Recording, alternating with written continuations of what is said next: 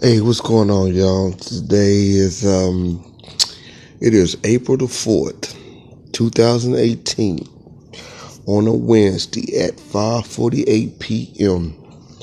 So I wanted to give y'all a little glimpse about the movie novel Three Twins in the Ghetto. It's pretty much based on true events that occurred with other people and myself. Now, when I was behind the wall, I had a lot of roommates, cellies, and in the beginning, we always like to talk, just to see, how we vibe with each other in the beginning, So it's a lot of discussing and talking in the very beginning. That's just normal or practical. You don't want to be in a room with somebody you don't really know, because they might be kind of fucked up, So you just trying to get a vibe, get a feeling of what the shit is. So anyhow, me being locked up for 16 and a half years, I met a lot of cats, and not just guys that were just in my room, but I was fed. I went to federal prison, so I was pretty much sent all over the country as far as, different states. And I've been to Leavenworth, been to Louisiana, I've been to Florida, I've been to Oklahoma, and I've been to, that pretty much wraps it up, and I just kept bouncing around in little small towns within Texas. But anyway, so Three Twins in the Ghetto is based on a lot of stories consolidated into one. And mainly, there's this story of the main character. And what happened to him was he had got locked up back in 1999. And he got arrested for selling stolen firearms. And these stolen firearms were taken at a pawn shop in Austin, Texas. So this guy, let's just call this guy Q, okay? So this guy Q got arrested in 1999 for selling stolen firearms. Allegedly, it was the U.S. Marshals that arrested him. No. I correct myself on that. It was the ATF that came to arrest him, allegedly. So after they arrested him at his sister's apartment in Austin. And when they arrested him, he had his little brother there and his sister there. So they grabbed him, they read him his rights, and then they took him to a building. They took Q to a building. Little did Q know that they took his little brother also, but they put his brother in a separate car. Let's call his brother P, okay? So they put Q in this interrogation room, and they was questioning him, but he already knew that they was looking for him, so he already had in mind what he was going to talk to them about, or basically what story he was going to tell them. So he already had it all planned out. What he didn't have planned out was how did the agents operate. He didn't know about how they threaten you and threaten your family and all this other stuff. That part of the game was not explained to him. See, because he ain't never been in no real trouble before. I mean, like when he was younger, like 17, he had got locked up for protecting his girlfriend. Some guy had put his hand in the girl's face, and so he went out to confront the guy, and there was like 12 or 14 other guys right out there, and they all jumped him. The only thing he was focused on was getting the guy that kind of like disrespected his girlfriend. And he ended up going to jail. Q ended up going to jail because a woman accused him of cutting her with his knife, but he didn't cut her. He never did make it. He never did make it over to her. He had no reason to cut her. She was even part of the fight. And what happened was that earlier that day, he was trying to teach his sister-in-law how to drive, and they was going through the parking lot. You know, they got speed bumps. Well, this parking lot didn't have much speed bumps. And so he was driving like probably like 10, 15 miles through the parking lot. And the girl that was in the front seat, his sister-in-law, she told him to watch out. And that's when he seen the little girl just come from between these cars. She just jumped in the pier. So he swerved. He missed the girl. Her hand probably touched the car. He looked on his rearview mirror. She was still standing. So he kept it pushing. He didn't stop and turn and see was she all right. He saw that she was all right. So he kept on pushing. And so later, like a few minutes later, when Q and his sister-in-law go to an area where he can teach his sister-in-law how to drive his car, a car appeared, you know, and this big woman came out, cursing him out, talking about, you know, calling him all kinds of names, saying he almost hit her daughter. He didn't even stop to see, you know, if she was okay and all this other shit, you know what I mean? So she called the police. And when she called the police came to ask Q, did he have driver's license? He was like, no, they told him not to get in the car no more. But he didn't go to jail. And that pissed her off that he didn't go to jail. She wanted him to go to jail. So since she didn't get no justice on that end, she had called her family members. And her family members came over there to jump him. And so that's how that all played out. It's crazy because the girl that he had went to jail over, he called his first case. The girl he went to jail over don't remember it. Don't remember the shit. And so that's kind of crazy, right? So anyhow, he did like probably 11 to 14 days in the county jail for that. He got time served. He didn't get on probation. They dropped him from aggravated assault to assault of body injury to a misdemeanor. So he was out, and that was that. So his second charge, he was like, I'm going to say he was 20 years old. Yeah, he was like 20 years old, and he got arrested for having a firearm.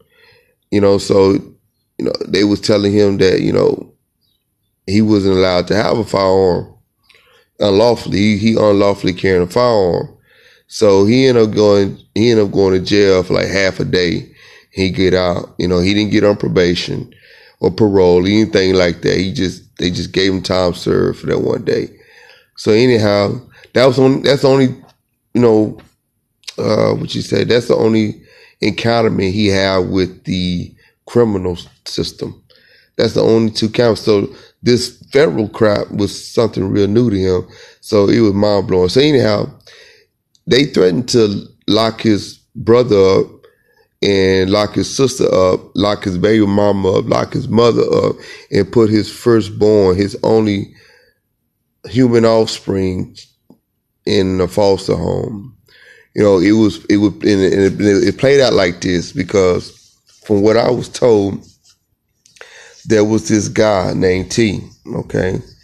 And this guy named T had did, you know, a criminal activity, okay? So after he committed this criminal activity, he had to get rid of his guns. So Q happened to call him, and T told Q like, hey man, you know, he's kind of fucked up because he needs a strap. So Q was like, well shit, I got some straps I can sell to you. So at that time, Q was out of town, but his little brother, P, Q's little brother, P, was in town.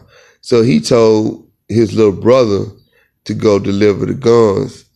And his little brother didn't have a car, so his baby mama, Q's baby mama, took, you know, P to the dude T house and sold him some guns.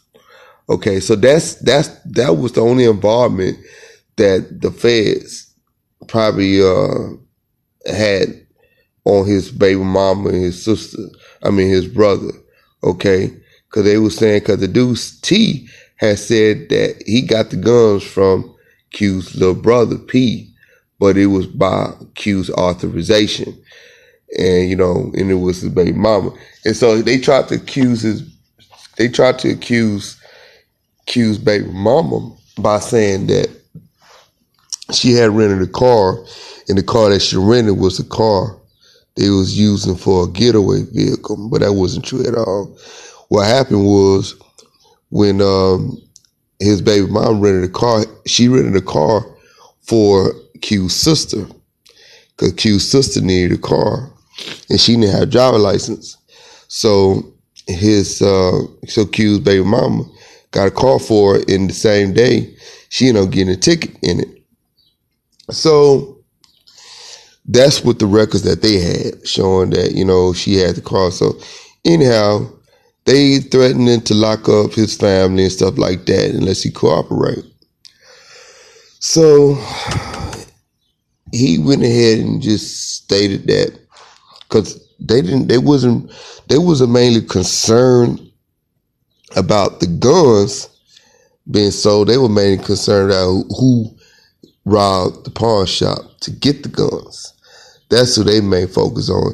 And they thought Q was just a middleman, okay? They thought Q was the guy that received the goods, the merchandise, to sell for some other guys. And how he know this is because they put photos in front of him of convicted felons. And one of them was T. And they thought these guys who've been in and out of the federal prison, they thought these guys were the guys that actually robbed the pawn shop and gave Q the guns to sell for them. But that wasn't the case. So he had to basically let them know that those guys wasn't the guys that robbed the pawn shop. He said that he was the one that did it. But they didn't know. Nobody knew. Okay. So he went ahead and confessed to that in order to save his family. Otherwise, he would have never said anything regarding that matter. He already had a story in line. He already knew what he was going to say. No one was killed in any of the incidents, and nobody knew what he looked like, because in all the robberies he had committed, he wore a mask. The only person or only man or woman that knew his face was the ones that robbed the pawn shops with him. And they ain't talking. One of them is dead. And the other one, he ain't talking. So they was like needed Q to confirm that he was actually the guy. So he gave him details. He gave him details of what he did and this and that and that. And it all fell in line. He know it fell in line to what had occurred, because he was the one that committed the crimes. But again, he would have never even confessed to that or uttered that if they didn't threaten to lock up his family. Okay. So it was all obtained through threat, duress, and coercion, which is unlawful. That shouldn't stand in court. And so when he get a public defender, the first public defender didn't want to take the case. Don't know why, but he didn't want to take the case. So they gave him another public defender, which was a chick, nice, cute looking chick, and she was. A lot of paperwork was being filed without Q's consent. He wasn't aware of all the motion that was filed. He didn't know anything was going on. They were doing everything for him, okay? So he stayed in the county jail for 17 months before he finally seen a federal judge. Now, in the process, he was seeing a magistrate judge, but magistrate judge didn't supposed to have any jurisdiction or power to overlook a felony case in that nature, okay? So he was not authorized to even oversee the case. But Q kept seeing the magistrate judge until he finally saw the sentencing judge, who was supposed to be the chief judge, who gave him his time. So after 17 months, he had got sentenced to 255 months, okay? That's 21 years and 3 months in a federal prison. But they made a mistake, because they had an agreement. Q made an agreement with the prosecutor for cooperating by confessing to the crimes, because one of the weapons that was used was a semi-automatic assault rifle, which carried a mandatory 10 years, in case you didn't know, under 924C. So besides giving him a mandatory 10 years for the assault rifle, they agreed to not even describe it as an assault rifle, just describe it as a regular handgun, which carried between a minimum of 5 years to 7 years. Okay. So when he got sentenced, they didn't do the paperwork properly. So the judge was reading the old document that was supposed to have been superseded by another document. So the judge gave him 10 years for the semi-automatic and gave him 11 years and 3 months for the other counts. He had 5 counts on him. Interference, commerce by robbery, Title 18 U.S.C. 1951 A and B. And carjacking. He had 1 carjacking. He had 2 interference, commerce by robbery. He had unlawful carrying a firearm during a crime of violence. He had 5 charges. So he had 1. It was 2. Oh, okay. So he had had 2 carjackings, or was it just 1? Okay, that's not even okay. So anyhow, so he had 5 counts in all. Okay, he had 3 counts on 1 case number. He had 2 counts on another case number, and the one he had 2 counts on, those counts was dismissed because the government moved the court to dismiss those counts to fix the error that occurred, but he never did it properly. On the document, on the judgment and commitment document, it says, upon motion of the United States, the court dismissed the remaining counts herein. Now, whether you speak in legalese or English, when it says remaining counts, it's still in terminology of what's remaining. Okay. So the remaining counts that was within that document was supposed to be dismissed, and it showed that it was dismissed. There was no other J&C that superseded it or was amended after that those counts was dismissed. So technically, though he didn't have that case number no more. All those counts were dismissed. He only had those 3 counts left on the other case number, which only carried 11 years. But he did 16 and a half years in prison. When he tried to bring the matter up several times to the court, they kept denying him. Saying, and basically legally, when you say deny, it's saying it's untrue. They kept saying it's untrue. But it was not true. Whenever the U.S. Supreme Court had came out with cases, he kept up with it. And there was several cases that fell in exact line with a situation that he was going through, and yet the district court, whatever man, woman within that court, still said it was not true. They didn't give him no remedy. They just straight railroaded him. Okay, so he had a plan on when he got out, he was going to sue their asses. You know what I mean? They threatened to tell him. They threatened to say, if you file another motion, we're going to fine you. He didn't stop. He kept on going. He like, I don't give a fuck about no fine. You know what I'm saying? Because he knew he was in the right. So he kept fighting. He never stopped fighting. Throughout this whole beat, he kept fighting. He had so many documents filed in this case. It's just crazy. You know what I mean? Because he had to self-teach himself their statutes and codes and shit, which never did apply to him. He never knew that. It never did apply to him.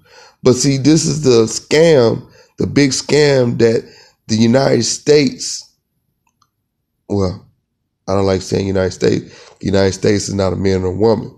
But the agents that work under that work in that capacity are scamming the people that they arrested. Now, here's my thoughts on that. Okay, there are a lot of people that can't function in the public without injuring a man or a woman.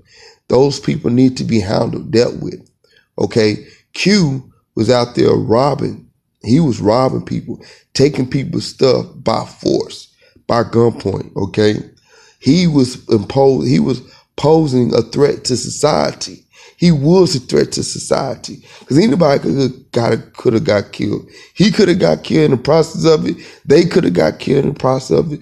But luckily, no one was killed. They shut the system. They shut that operation down. Okay, so they wasn't at total fault for doing what they had to do in order to get Q off the street. He accepted that. Like, yeah, it was good that y'all had stopped me. That's how he was thinking because, you know, he knew that eventually someone would have actually ended up getting hurt, but no one did. That's the point, and that's the matter of the fact. Okay, no one did get hurt. Okay, so anyhow, when he got out of prison, he was so happy that he like, look, I ain't even tripping about the lawsuit right now. I just want to enjoy my freedom. That's his attitude. I want to enjoy my freedom, this and that and that.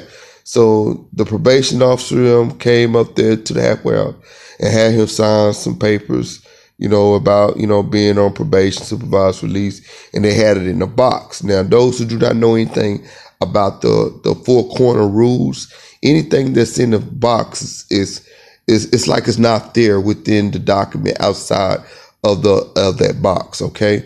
Now, I might didn't explain that correctly. Let me say it again. Whatever is in the square box, whatever is inside it, it's like it doesn't exist. Okay. It doesn't exist when it comes to contract. All right. It's not part of the contract. It's not part of the agreement. Whenever you see something boxed up, it's called the four corner rule. Whenever you see something boxed up, it's like it doesn't exist in that contract. So the probation officer, the man or the woman that came down there to speak to him, she had signed within the box on the JNC. Okay. But he didn't know. Q didn't know. He didn't know these things. So Q get out. Nobody wouldn't give Q a job.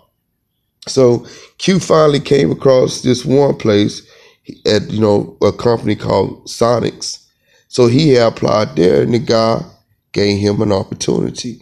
So he was working. Worst job he ever had. It just really traumatized him. But he tried to stay in as long as possible because the man gave him a chance when nobody else would. But I'm telling you, the way he went through was just crazy.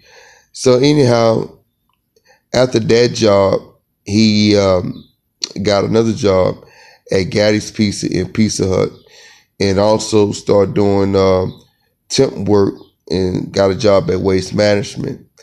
And so, he was really trying to put things together. Now, when he got out of the halfway house, he went to stay with his grandmother. Now, his grandmother have a gambling problem. She always had a gambling problem. And there was a time that she had left him hanging outside on the porch. Okay, when he once stayed with her once upon a time. Because in the past, he went to go visit her when he just turned 18. And there was a lot of people kept shooting up his house. So his uncle had advised him to go spend time with his grandmother until things kind of cooled down where he was at. Because he was in Funkytown, Fort Worth, Texas. And so he went to go spend a little time with his grandmother. When he was on his way back, he called his uncle. His uncle told him, hey, the house got burnt down. And he was like, what? He said, yeah, your house got burned down. And he was like, how'd that happen? So he said that his uncle told him that his homies was in there smoking weed and they didn't put out the blunt and the house caught on fire. He like, what? So he called his homies and his homies like, hell no, man, that ain't what happened. He told them what happened was fire people said that the tank that was in Q's room had exploded after a bullet hit it. Okay, it was an old house and it was an old gas thing. And he said a bullet hit the tank and it blew up. And he said that's what had happened. Because if you look at the house, you'll see the room that Q was sleeping in was burnt up crazy. It was like somebody just lit that sucker up and just let it burn and barbecue the whole room while the other house was just okay. So the other part of the house was okay. It was just that room. So the room got burned down. His cutlass got burned, but it was still running. and his uncle took the motor out and gave it to his daughter, but that's neither here or there. So anyway, he couldn't go back because his uncle said he didn't want him staying with him because he couldn't get along with his uncle's wife. So he got stuck in Giddings with his grandmother. So he had to start all over. He got him a job at McDonald's, and he thought save a little money to get some clothes and stuff like that. And he was giving his grandmother like at least 80% of his check to help out on bills, not knowing how much she was paying for rent. Okay, so his cousin had called her and told her that he had got a new place. He called his grandmother and told her that he had a new place and wondered if she wanted to come and stay with him. But he wasn't expecting her to say yes, but she said yes. So she told Q that she's finna move to Fort Worth. And so she asked him what he was going to do. So he was like, look, I ain't even ready. Can you put my name on the lease and I can just take over? Because, I don't even have no money to get my own place, this and that. So she told him to go on down there and see if he can put his name on the lease. So he did. He tried that, and they told him that the rent gonna go up from $25 to $35 a month to like $400-500. And he was like, $25-35 a month. And he was like, man, he didn't know his grandmother was only paying that. He was giving her all his money on his check. Kind of find out she was only paying like $20-35. And at the most, it was probably like $100. Okay, let's just keep it the way it is. Okay. So anyhow, let's just say it was $100 a month. But he was thinking she was paying like $500-600 a month. So he was really like, he putting groceries in the house and helping her. So he kind of felt. So he went and told her what they told him. And she got upset that they revealed that information to him. He can tell she got upset. So anyway, he went to Austin just to see if he can get one of his family members to allow him to stay with them until he get on his feet. And, so he went through that little phase for a little minute. He stayed with his aunt for a little while until him and his baby mama moved in with her friend.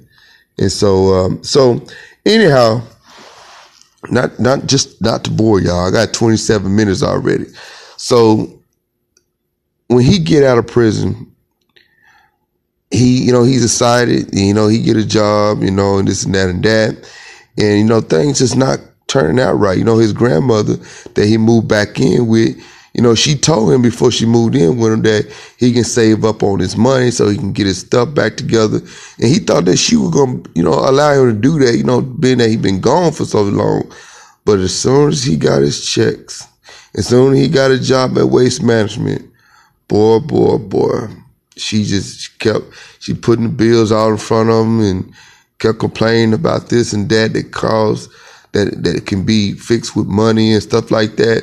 So, he like, okay, he didn't make a big deal out of it. He pulled out, he dropped out, helped out and stuff. But, it was never enough. It was never enough. And he realized he could never get his shit together. And I mean, it was so much shit going on. And then, he enrolled in college. He enrolled in Ashford University to major in entrepreneurship, because he wanted to have his own little business. He was driving this Ninja Turtle green van. And he hated the van, but he had an intention that when you get a student loan or whatever, they, when they take the deduction out there, seeing you what's left. So he already had in mind what he was going to do with the money that was left. He was going to buy him a new car, a nice car, besides being a turtle van. But he was given a ultimatum by his aunt, because the green van that he was driving was in her name. So and he was using that van to get to work and from work. And they stayed out of town, so he needed the van. It's not like he could have. He probably could have caught the bus, but he had 2 jobs. He had 2 jobs, and one of the jobs consisted of needing the vehicle because he was delivering pizza. So he couldn't afford to get rid of the car. And so anyhow, his aunt told him he needs to park it. He either park it or pay for it. So he had to use his money. He didn't have his money at the time, but he gave them his word that he would give them the money for it. They just go ahead and let him continue to drive it. So they did. And when he got his money, besides just saying, fuck y'all, man, I'm using my money to give me my car, he went ahead and kept his word and gave him the money. Okay. So he got stuck with a damn Ninja Turtle van, looking embarrassed. It was just fucked up. You know what I mean? And it was like, damn, you know, he was suspecting a little bit more love. You know, he just got out. It was just kind of fucked up to him. So anyhow, he stuck with this Ninja Turtle van, driving around this green van and shit like that. But it was getting him by, you know, it was a nice running van. I can vouch to that. It was a good running van. I can vouch to that. So, anyhow, when he was doing his thing, his best friend drive trucks. His best friend got his own truck.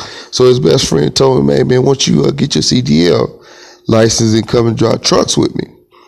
And he was like, look, man, I took the class in prison and I was planning on doing that. So fuck it, I'll go ahead and do it.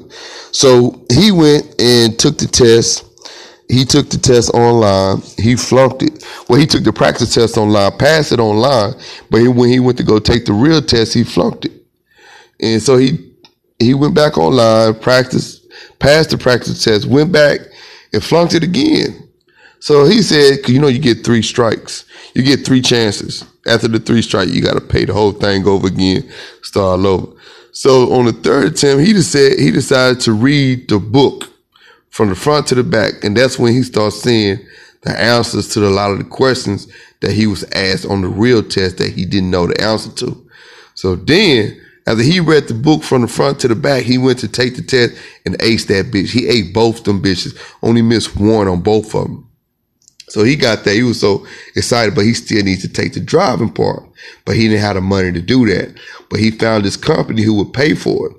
But the company was out of town. So his probation officer they didn't approve it. They were like, no, you can't go out of there. But they already dropped the security level to low, where he didn't have to come in to report. All he had to do was report online. So he didn't never have to come in to, you know, and he was done with the prison test. So, but they were telling him he couldn't go out of town and do that. So he was, so Q was upset about that. So he was like, well, check it out. If I can't get paid, y'all don't get paid. Cause he had, you know, he was paying restitution. So he was like, if I can't make no money, y'all ain't gonna make no money out of me.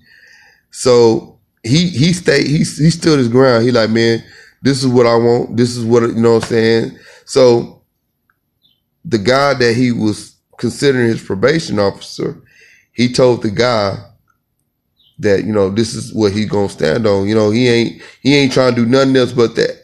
So the probation officer was like, okay, well, I'm gonna tell you all the information I'm gonna need from you in order for me to grant it.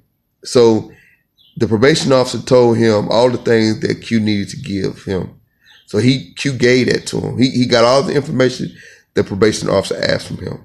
So the probation officer said, okay, if I approve it, my supervisor must approve it.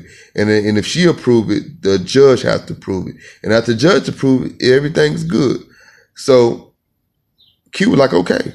So he gave his probation officer the information. The probation officer looked over it and the probation officer approved it. So he submitted everything that he had to his supervisor. His supervisor looked over everything and she approved it. Now keep your mind, he had like so many amount of days left before he had to take the test, the CDL test all over again. Because after you take the handwritten test, you have to take the hands-on test driving, but you have so many days before you can come in and take it. After that day overlap, you have to start the whole thing over with. So he had a deadline. So he was really, really anxious for them to hurry up and prove it for his deadline is up. He already talked to the people in the other town about approving his trucking. So anyhow, his supervisor approved it, and then the judge just needed to approve. So he waited, and then the judge finally approved it. And he kept calling, and they were like, no, we'll call you Q when we hear something. But he didn't let that slide. He kept calling them even after they told him that. So they finally said, okay, his probation officer told him, okay, the judge approved it, you good. So he told the woman, hey, you know what I'm saying? They say I'm good. So she sent him a bus ticket so he could catch the bus the next day, and he was going to be on his way. He was excited. His mom was excited. Everybody was excited. They started popping by, celebrating. And then his probation officer called him and tell him that he couldn't go. He said because he didn't know he was going to be in Dallas for 2 weeks, and then he got to go to Oklahoma at the training for 2 or 3 weeks. He said that's like a month and a half before he can report back. He said so he can't allow that to happen. So Q was like, hold on, but the judge already approved it, and you asked me for all the documents, and I gave you everything you asked for, and you approved, your supervisor approved, everybody approved it. And so, and being that the judge approved it, who are you to override his decision? You know what I mean? So he like, I can't allow you to go, this and that and that. So Q decided to stop reporting. So Q stopped reporting. And so he said he's not going to report until he see a judge. He want to see a judge face to face. When they set arrangements so he can see a judge, that's when he going to come up there. Other than that, he ain't coming up there no more. Okay. So Q was never summoned. Okay. He was never given a court date. They was never told that he had a court date. He was never told by a judge, okay, or by the court that he had a court date. So anyhow, on April 18th, 2017, Q went to his brother's house. It was late at night, right after he got off work. Q went to his brother's house to just to chill with his brother, and he seen the cops there in a driveway, just blocking the way. And he seen his brother's friend car, and then he also seen his brother's friend in handcuffs. So the police came to his car, and he asked Q, do he know the guy? And he was like, yeah, why? He said because the guy wanted to know if he can drive his car, if Q can drive his car so they won't tow it. Q was like, yeah, I can do that for him. You know what I'm saying? Yeah. So the officer, well, the policeman, not an officer, but the policeman asked Q for his ID, his driver's license. So Q gave him his driver's license, and they ran it. And that's when they said, you got to put you under arrest because you have a warrant out. And he was like, what you mean I got a warrant out? And so he was like, you got a warrant out for unlawfully carrying a firearm in Virginia. He said, Virginia? And so Q like, I've never been in Virginia. You need to go run that back because I ain't never been in Virginia.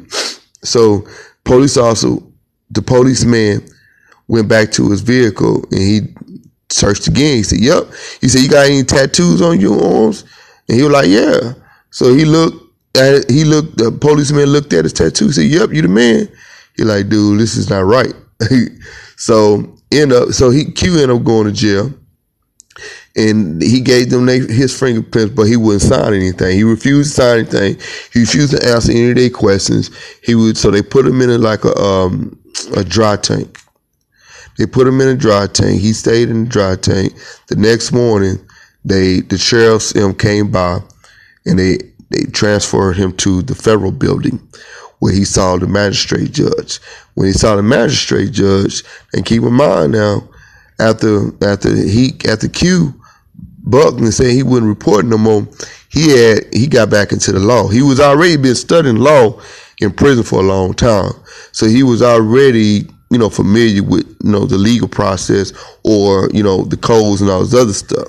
So, but he learned a whole other aspect of the law when they pissed him off and said he couldn't go. And that will push him learning more shit about the truth about the law. And that's when he discovered the big scam. You know what I mean? That's when he discovered the big scam, a scam that he was able to prove. So when he get in court, not knowing as much as he know now, but when he went to court, he presented his offense and defense. And so after he said what he said, the magistrate judge asked him, what do you want? And so he told me, I want the same equal opportunity as everybody else, and this and that and that and this. So anyway, the magistrate judge said that he was gonna see the case tomorrow morning. They're going to have a hearing, then make a decision then. And so he came the next morning, and the judge said that he going to release him that day, but they said that they needed a judge over him to sign it off in order to release him. So, but the judge didn't, there was no judge in the courtroom or in the court building. So he ended up staying another night in the court, in the county in Bastrop. But he got out the next morning, early the next morning. And so he was released, and he started back all over again. He went back to his old Mr. Gaddy's job. You know, they never arrested him. He was upset that he didn't know he had a warrant out for his arrest. And he told the magistrate judge, I never got no summons saying for me to be at the court. Yeah, the probation officer told me he wanted me to come up there to talk to him, but he didn't say anything about I have a court hearing. He didn't say anything about that, and I wasn't served. That's what he told me. He said, I wasn't served with any paper saying that I have a court hearing. So how can you demand me to be somewhere and expect me to be there if you ain't told me?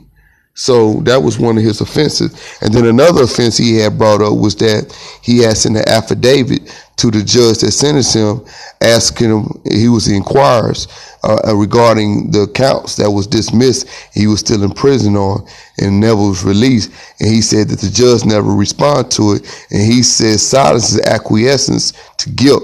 And it's being that the judge didn't respond to this affidavit, well then, therefore, he's clear from those charges.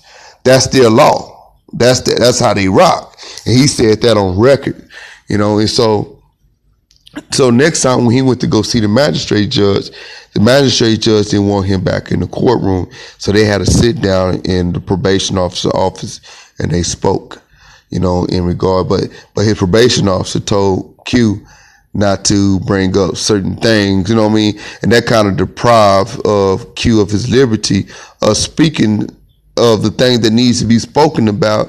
But he just, you know, he was just trying to keep everything casual, you know, try not to stir up anything, because it was his first time having to sit down with a magistrate judge. So he didn't know how to conduct himself. But at the same time, he still wanted to tell him some things. So he did tell him about the counts that was dismissed, and the magistrate judge was like, well, I'm going to look into it.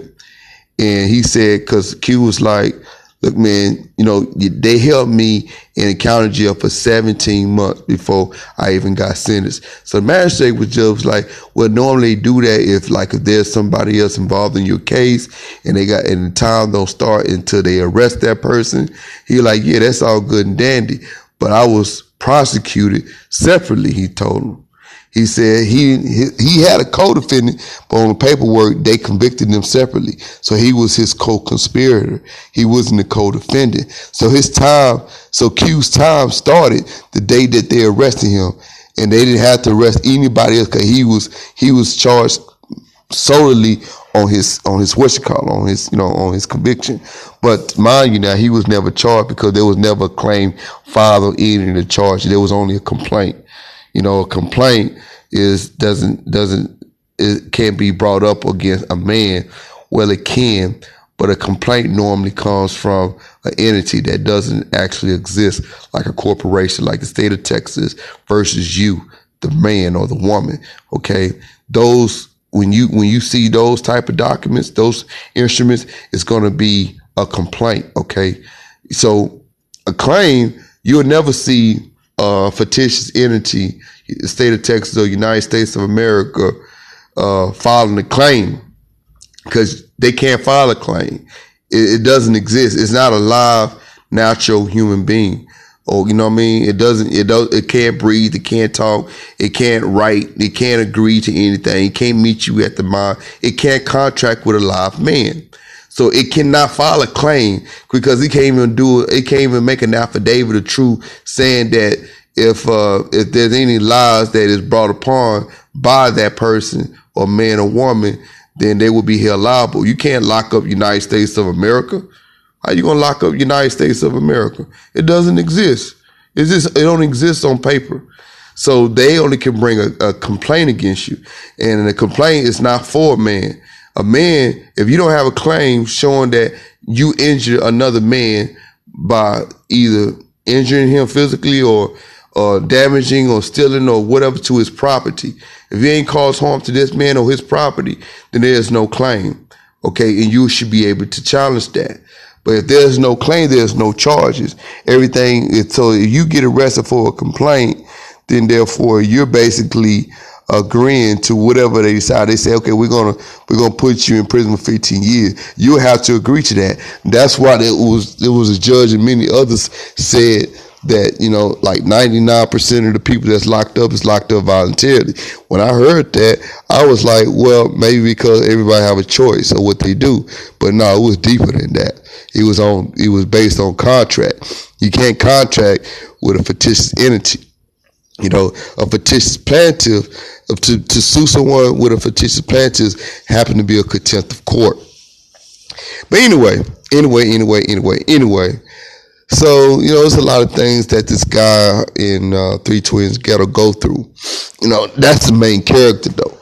But the main character met a lot of interesting individuals throughout his entire life. So what he did is he constructed everything, made up some things and just put everything into a story. But at the same time, you can actually learn from this story. You can actually learn from this story and grow from this story and help yourself and others with this story. So that's what it is all about. You know, it's a masterpiece. I'm going to have it it's called a movie novel. So there's going to be scenes on YouTube, Instagram, or other places where you can go and see some of the scenes that's not inside the novel. You know, it's going to have pictures of the characters, but it's not going to have pictures of the real characters. It's going to have pictures of characters that I'm going to use that represent the real characters. Okay, so it's going to have video, it's going to have a soundtrack, and that's what I'm working on. It's going to have sequences. Three Twins in the Ghetto is the subtitle. Texas Empire is the main title of it. But Three Twins in the Ghetto is the subtitle. And then anything you see with Texas Empire, you would know that is connected to Three Twins in the Ghetto because it's all in one. It's just one big ass story. You know what I mean? Because there's a lot of stories that people would like to tell and publish. So I'm just telling it for them, and I'm not revealing true names of a lot of people. And so that's that. You know, I'm trying to, you know, there's certain things that I can talk about, some things that I shouldn't talk about, and some things that need to be talked about. So stand within the guidelines that I must stay in order to protect others and myself, or myself and others. You know, I try to live by that guideline or operate under that guideline so I cannot, violate anyone or damage anyone. But, yeah. So that's what's going on. That's what I got going on. Three Twins in the Ghetto. I mean, I'm working on it right now. You just heard, the gist of it. If I don't live long enough to finish it, hey, it is what it is. You know what I mean? I got a lot of things going on right now. I'm trying to fight these folks. I lost my job because the man falsely accused me, but I already know what it was really about because I had filed a complaint, not a complaint. I filed a claim, and I was telling them because they were trying what they did. They was taking my money out of my check on a bogus court order. You know what I mean, for child support. But the name on the document is not me. It's the name of my property. You know, my legal name is Quentin Antoine Mitchell, not Quentin A. Mitchell, not Quentin Mitchell. See, those are trusts. Those are trusts to my property. You know what I mean? But they don't tell you that. They don't tell you that. See, all those trusts and stuff was created when they created your birth certificate and gave you a social security number and all this other stuff. But yeah, it's a trust. But I know that. I would never claim those names. I say, yeah, it's my property. So basically, you're trespassing. You're administering my property without my consent. I never gave you authorization to even administer my property. Where's the contract showing that I did that? If you don't have that, you're trespassing. You're collecting my earnings by a bogus court document with no contract. That's forgery, forgery, how you pronounce it. Anyway, you know what I'm trying to say. But it's trespassing by administering my estate without my consent. And yeah, so that's what they're doing. And that's what they're doing to a lot of people, a lot of men and women in America. You know, like these bills, you know, that ain't you. That's your trust. You know, when you go and do your car notes and stuff like that, you know, you gotta understand you cannot contract with a fictitious entity. If they say that you agree to give Texas Auto Center this amount of payments, or the Texas Auto Center is giving you a car, you know that's a fraudulent document. Cause it can't, Texas Auto Center is not a man nor a woman. It can't give you shit. It can't give you a motherfucking thing. And that's a fraudulent document. So if they ever try to hold you to a document that have a fictitious entity on it, you basically can challenge it and get it overruled by that matter if they ever try to bring you to court. It's a simple, you don't have to learn a lot of shit. You say, hey, I would like to confront this man or woman who said I owe them. Okay? And if they can't get on the stand out. Now I want a representative. And if they try to have a representative, you say, okay, you representing who? Texas Auto Center? Okay, well, let me see your contract where they gave you power of attorney to represent them. Okay? He ain't gonna be able to provide that. It's impossible. Okay? Well, if you can't provide that, then you don't have no proper standing in this case to speak. So sit down and get out and stop wasting my time. Okay? They don't have no proper standing to even speak. Okay? Do they have a claim? Do they have first-hand knowledge of the information that they bringing up upon you or they accusing you of? No. So they don't have no proper stand to even speak. But if you let them do it, then you in acquiescence and you allow it. Okay? And that's when they can get away with it if you don't speak up on it. But you have to speak up on it. And it's not common law, it's common law. It's something I learned today. But we speak common law, but it's common law as LORE. But there's a lot of things. See, I always keep learning shit when it comes to this law shit. I got a passion to learn this shit, and some of the information shouldn't be told to some individuals because they will abuse it and they will use it the wrong way. That's why you don't give power to any and everybody. But that's what, you know, that's just something that you got to also be careful of. Giving people power, giving the wrong people power, because they will abuse it. You know what I mean? And that has been proven in history. But yeah, so anyhow, 3 twins in the ghetto, man. I hope y'all enjoy it, you know, and everything else. One love. I'm out. Keachis and Cusinello Bay. All right.